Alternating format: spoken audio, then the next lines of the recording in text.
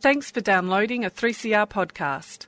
3CR is an independent community radio station based in Melbourne, Australia. We need your financial support to keep going. Go to www.3cr.org.au for more information and to donate online. Now stay tuned for your 3CR podcast.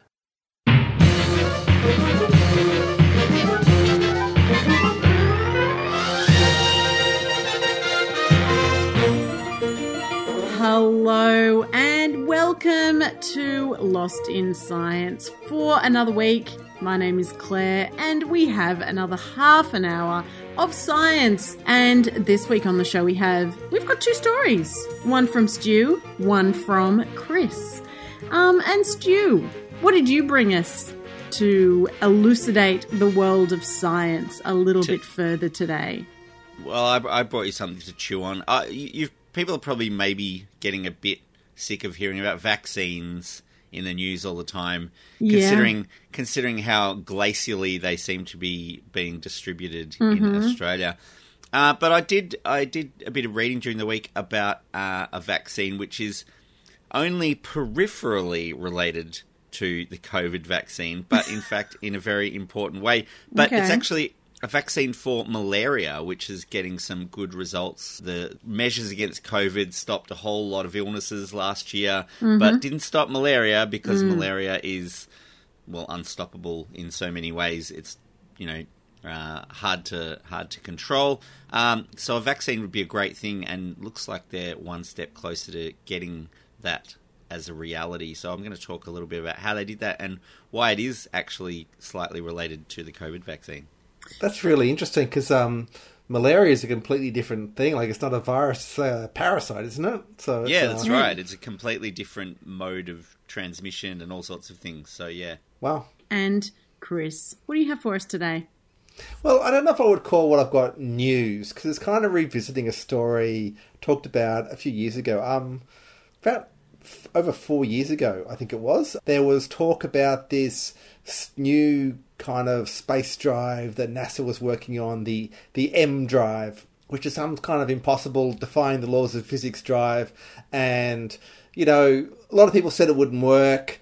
Some people said it would work because they want to believe that you can have this magical drive. NASA was putting some money into researching it, and their initial tests showed that it might actually be working, as I said, defying the laws of physics. Well, new tests have shown that, in fact, the laws of physics have won, and it's not working.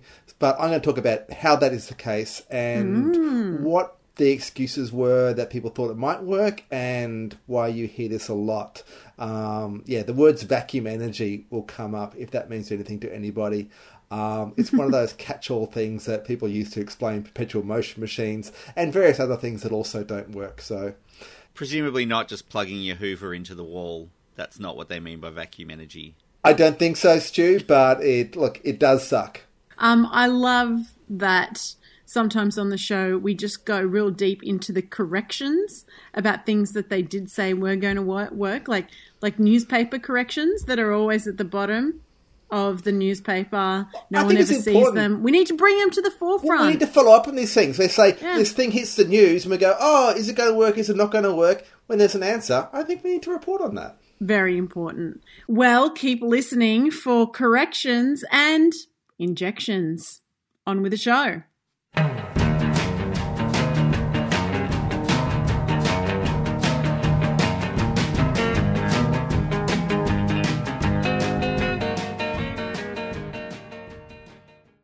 Everyone's attention has been fixed over the last year and a half on a particular transmissible disease. The effect of other diseases, though, have been widely variable. Now, in a lot of places, quarantine and isolation measures designed to control the spread of coronavirus were very effective at stopping other less contagious illnesses as well, like seasonal flu. Right. We had a lot less cases of seasonal flu last year. Yeah, almost disappeared. And common colds were, a dim, distant memory, although I have had one since we've been back on the streets. There's also some hope in the early days. I remember that people thought their head lice might die out. If your kid's not going to school, that maybe we could wipe out head lice. But I don't I feel like you might happened. need to do a follow-up story about that, Chris. Yeah, we'll scratch around and there. see what we can find. Other illnesses have caused more damage in some places than coronavirus did. One in particular that didn't seem to skip a beat in 2020 was malaria. In Africa, it seems like malaria caused about 4 times more deaths than COVID did throughout the continent. Now, malaria is a mainly tropical disease spread by mosquitoes carrying one of the species of parasitic microbes called Plasmodia that cause the disease. Over 200 million people contract malaria every year, and it causes about 400,000 deaths a year, mainly in children, and most of those children are in sub-Saharan Africa. Question there, like I said, Africa actually so far, hopefully, and touch wood, has not been hit by the by COVID too badly. But malaria has, like, for forever basically been one of the biggest transmissible diseases. But I suppose we're looking at, like, at least 3 million dead so far from COVID in 12 months, just to put in perspective that pandemic as well. Absolutely, it's not a small thing, but it's it's just that Africa acted really quickly and kept the numbers really low as well. So they did a really good job in a lot of African countries. Now, in people who contract malaria more than once and survive, they can develop a kind of immunity to the parasite. And while they still carry the Plasmodia, they don't develop symptoms. So they have it, but they don't get sick. So that immunity or that immune response has been the basis of a search for an anti-malarial vaccine that could prevent the disease from taking hold and reduce its severity, which would obviously save lives. And various projects have been underway since, they started working on this in 1910, so it's been going for quite some time. Really kicked off in the mid-20th century, trying to find a vaccine for malaria. The only other real way to prevent it is to control the mosquito population with insecticides and physical and chemical barriers against mosquito bites. Now, the World Health Organization has actually got a minimum target for a malaria vaccine of 75% effectiveness before they think it will be useful to deploy. Is that higher than other diseases? It varies on the disease, and it also varies on sort of how communicable the disease is. So malaria, you basically have to get it from a mosquito bite. You can't catch it person to person. So it's a little bit of a wild card, if you like. It doesn't spread through a population. It spreads in a population or, from this outside vector. So the 75% effectiveness for the vaccine means that 3/4 of the people who get the vaccine will not develop malaria symptoms when they're infected with that plasmodium that causes it. The World Health Organization has also set a target for a 2/3 reduction in malaria deaths by 2030. And because they're having problems with mosquito resistance to insecticides building up over time, they're kind of depending on a vaccine to actually be able to hit that 2/3 reduction by 2030. I believe we've seen some improvements though with treatments for malaria too in recent decades. I think there was a Nobel Prize given a couple of years ago for some of the new treatments that have saved a lot of lives. Yeah, and treatment is improving all the time, and of course that is dependent on robust healthcare systems to deliver that treatment as well, which is part of the problem with sub-Saharan Africa, is they just don't have the infrastructure. Whereas a vaccine, which could be given once, will protect the people against getting the malaria, and then you won't have to treat them. So it's sort of a win-win as well in that way. Being dependent on a vaccine, it's actually pretty lucky. A multinational research group have pre-published a paper in The Lancet this month that suggests they have a vaccine with 77% effectiveness in preventing malaria in a controlled trial. Amazing. So their trial took place in Burkina Faso in West Africa, where a group of children were given a newly developed malaria vaccine, which had an effectiveness of 77% after a year. So a year after getting the vaccine, they were still getting the benefit of this immunity to the Plasmodium. You talk about this Plasmodium. What kind of organism is a Plasmodium? Is it a bacterium or is it like something different? It's a protozoan. It's a eukaryote, which means it's a complex cell. It has multiple organelles in the cell. It has a complete life cycle that goes through the mosquito, where it has a sexual phase of reproduction. It reproduces asexually when it's introduced into the human host and causes problems because it sort of nests in people's livers and causes all sorts of problems in that way as well. So it's a very complex organism. In my rudimentary understanding of, vaccines and the immune system that I've been able to get throughout this last year mostly, it doesn't seem like the sort of thing that you could create a vaccine against, what you just described. Well, it's a very complicated thing to work on. The work done on the malaria vaccine used in this study, because it is such a complex organism, compared to the SARS-CoV-2 virus, which has only 12 genes in the virus. The malaria Plasmodium has over 5,000 genes in the Plasmodium. So targeting something specific, anytime it can change, and it is a living thing, it sexually reproduces, which further complicates the variation and all that sort of thing. The other big problem with the malaria vaccine is that the disease actually suppresses the immune system at the same time as it's invading the human body. So it's suppressing the immune system. Vaccines are trying to create an immune response artificially. So it's very difficult to get those things to work at the same time. The work they were doing on this vaccine, though, was also used to produce the AstraZeneca vaccine, which is the virus that the virus that causes COVID-19, caused by the SARS-CoV-2 virus.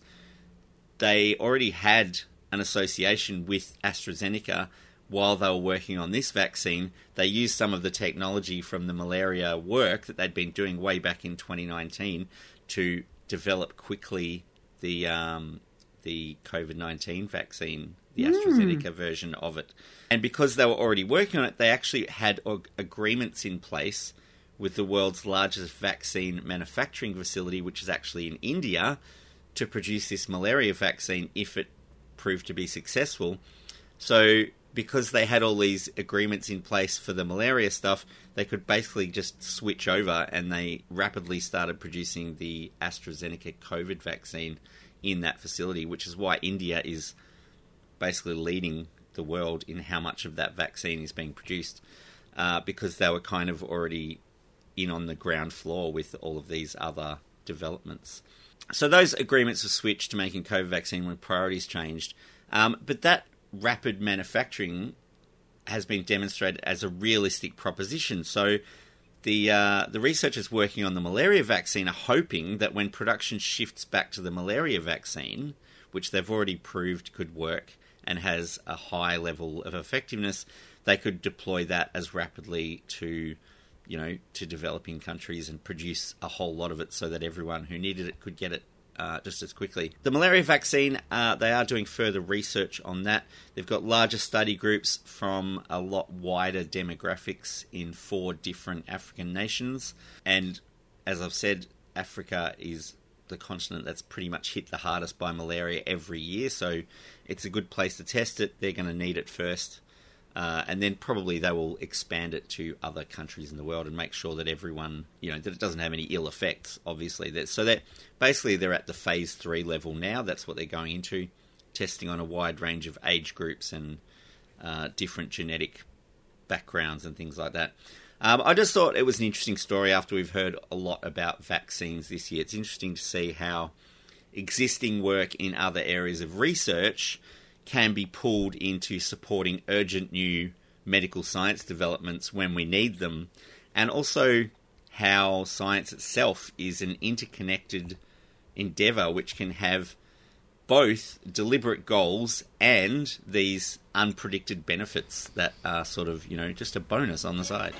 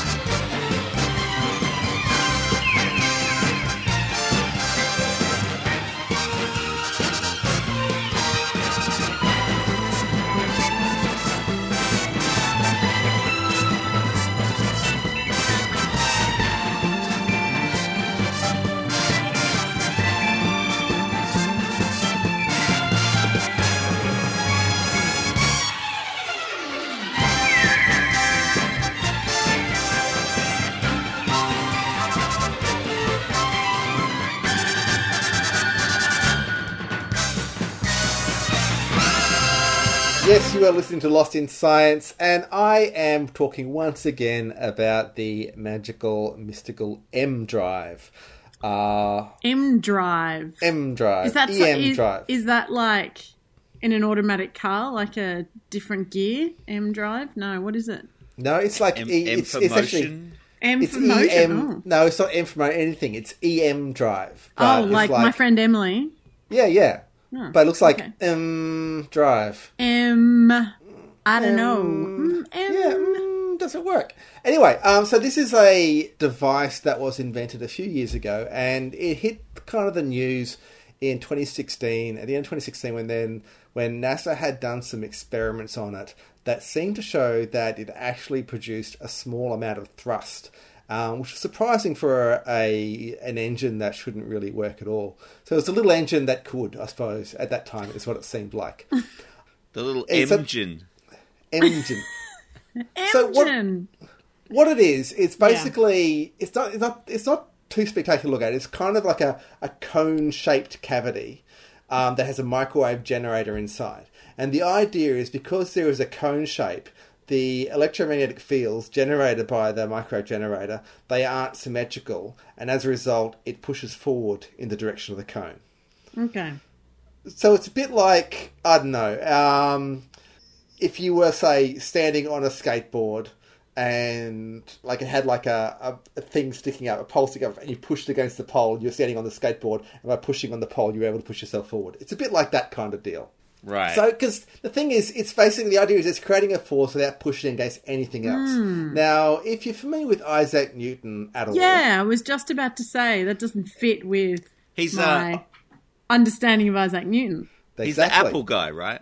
He's the Apple guy, yeah. Steve Jobs. Yeah. Isaac Newton, his third law of motion was that for every action there is an equal opposite reaction. And in this case specifically, the conservation of momentum, which something is pushing forward, something else has to be pushed backwards. So an example is a rocket, where a rocket flies through space. It does it by shooting something out of its back end.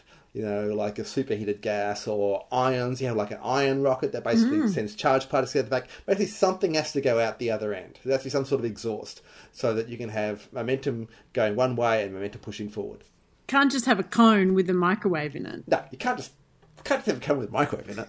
So the equal and opposite reaction is Newtonian physics. It sounds like this is Coyotean physics, as in Wile E. Coyote kind of ideas, the kind of ideas he comes up with. It's like you can push against it without having anything to push against. He was a genius, though.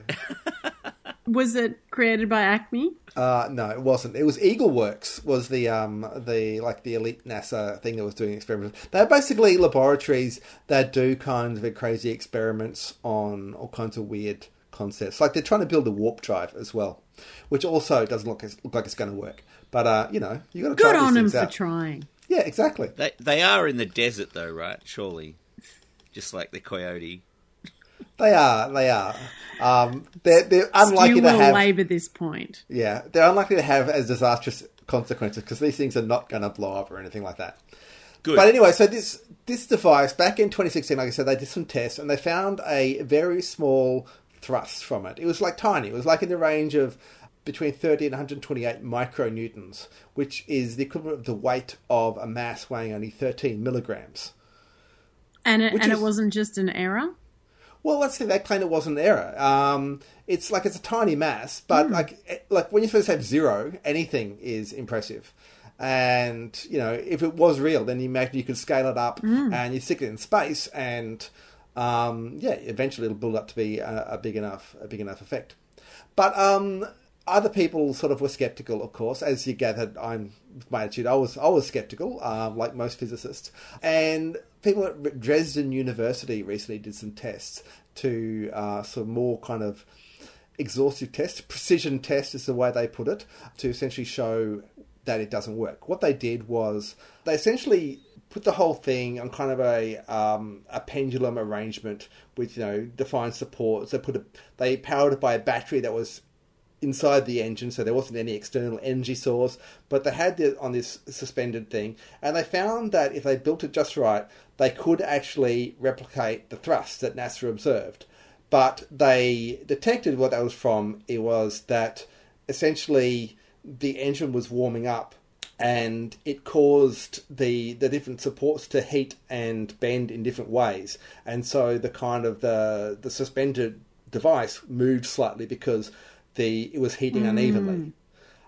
So they compensated for that. And when they compensated for that effect, they found that they got no thrust at all. And they claim they have ruled it out by at least 3 orders of magnitude. Right. So, yeah, like I said, not a result that anybody should have been surprised about. But it's one of those things that people hold out hope for these kind of stuff because everyone wants some sort of magical device, like these things, perpetual motion machines, this kind of stuff. Everyone's hoping that there is a loophole in the laws of physics. And often people turn to the same loophole, which is something called vacuum energy or zero-point energy, it's sometimes called. I don't know if any of you have heard of this. If you do hear of it, it's usually a warning sign that someone is making something up. They're just spitting some crap and it's not going to work out like they said. So essentially what it is that I talked about subatomic particles last week. You did. And how, yes, at the quantum level you have kind of all these virtual particles coming in and out of existence. Like the nature at a quantum level it's not empty. There is this sea of particles if you go down to the very bottom level. So the lowest energy level of a quantum field is not zero. It's kind of a non-zero amount. And so people see that this is this non-zero energy and they go, oh, wow, we can tap into that. There's free energy throughout the universe. And this is the case of this MDRI. They thought, well, maybe somehow it's pushing against the vacuum. It doesn't look like there's anything coming out, but it's pushing against this vacuum energy, and that's how it's pushing forward. The trouble is, it's the vacuum energy, although it's real, it's not actually something you can cheat and use to break the other laws of physics. Like, it is the bottom energy of the universe. You can't go below it. You can't extract energy from it, really, because you can't go below that. You can actually do stuff with it. It has measurable effects. There's this thing called the Casimir effect, whereas if you have 2 metal plates next to each other, then you can measure the energy of the electromagnetic field between them, and you can find that there's a non-zero electromagnetic field between them just by them being there in that arrangement. And that the closer they are together, the less energy there is. Now, in physics, things tend to go from a high potential energy to a low potential energy, so these plates will be pulled together by some sort of hidden force in the vacuum. So that is a real effect. It has been measured. That happens. Sounds like getting something for nothing, but you can't actually build anything out of this because, yeah, sure, it's going to pull the plates together, but if you want to get more energy out of it, you have to pull them apart again and use more energy to pull them apart. So it's not getting something for nothing in that sense. So yeah, it doesn't stop people from trying to get something for nothing, but it is, like I said, it's one of those things that if you hear someone talking about this zero-point energy, this vacuum energy, yes? Can we hold out hope, though, at all, Chris? Well, we can, because having said all that, we don't fully understand it. I mean, I quoted Isaac Newton before. He knew nothing about this stuff, so we can't really say he said this wouldn't work. And that there are mysteries around it. So even though we have something like the Casimir effect, you can see that is working because of the difference in it. We don't actually know how much energy there is in the vacuum. You might have heard of dark energy, which is supposedly an energy that fills the entire universe and causes it to expand faster and faster. That should be related to the vacuum energy, but the numbers don't add up. Dark energies are much, much smaller than you'd think it would be if it was just the vacuum energy. So something else would be cancelling out the other vacuum energy. We honestly don't know how it works. So perhaps there is some way that you can do some trick with it. But look, all indications are, like I said, it's not a loophole. It's just another feature of the universe, and you can't use it to cheat your way through.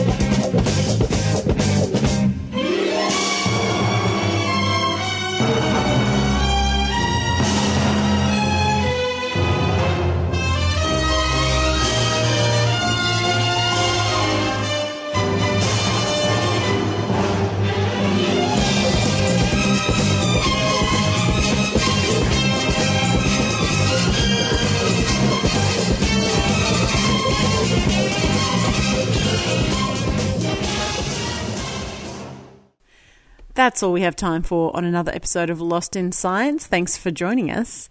Lost in Science is recorded on the lands of the Kulin Nation at the studios of 3CR and broadcast across Australia on the Community Radio Network with the kind support of the Community Broadcasting Foundation. If you would like to get in touch with us, we would love to hear from you. You can email us at lostinsight@gmail.com. You can find us on Facebook, where we are Lost in Science on 3CR, or try us on Twitter, where we are Lost in Science 1, or just tune in again next week, wherever you listen to us, when Stu, Claire and Chris get lost in science.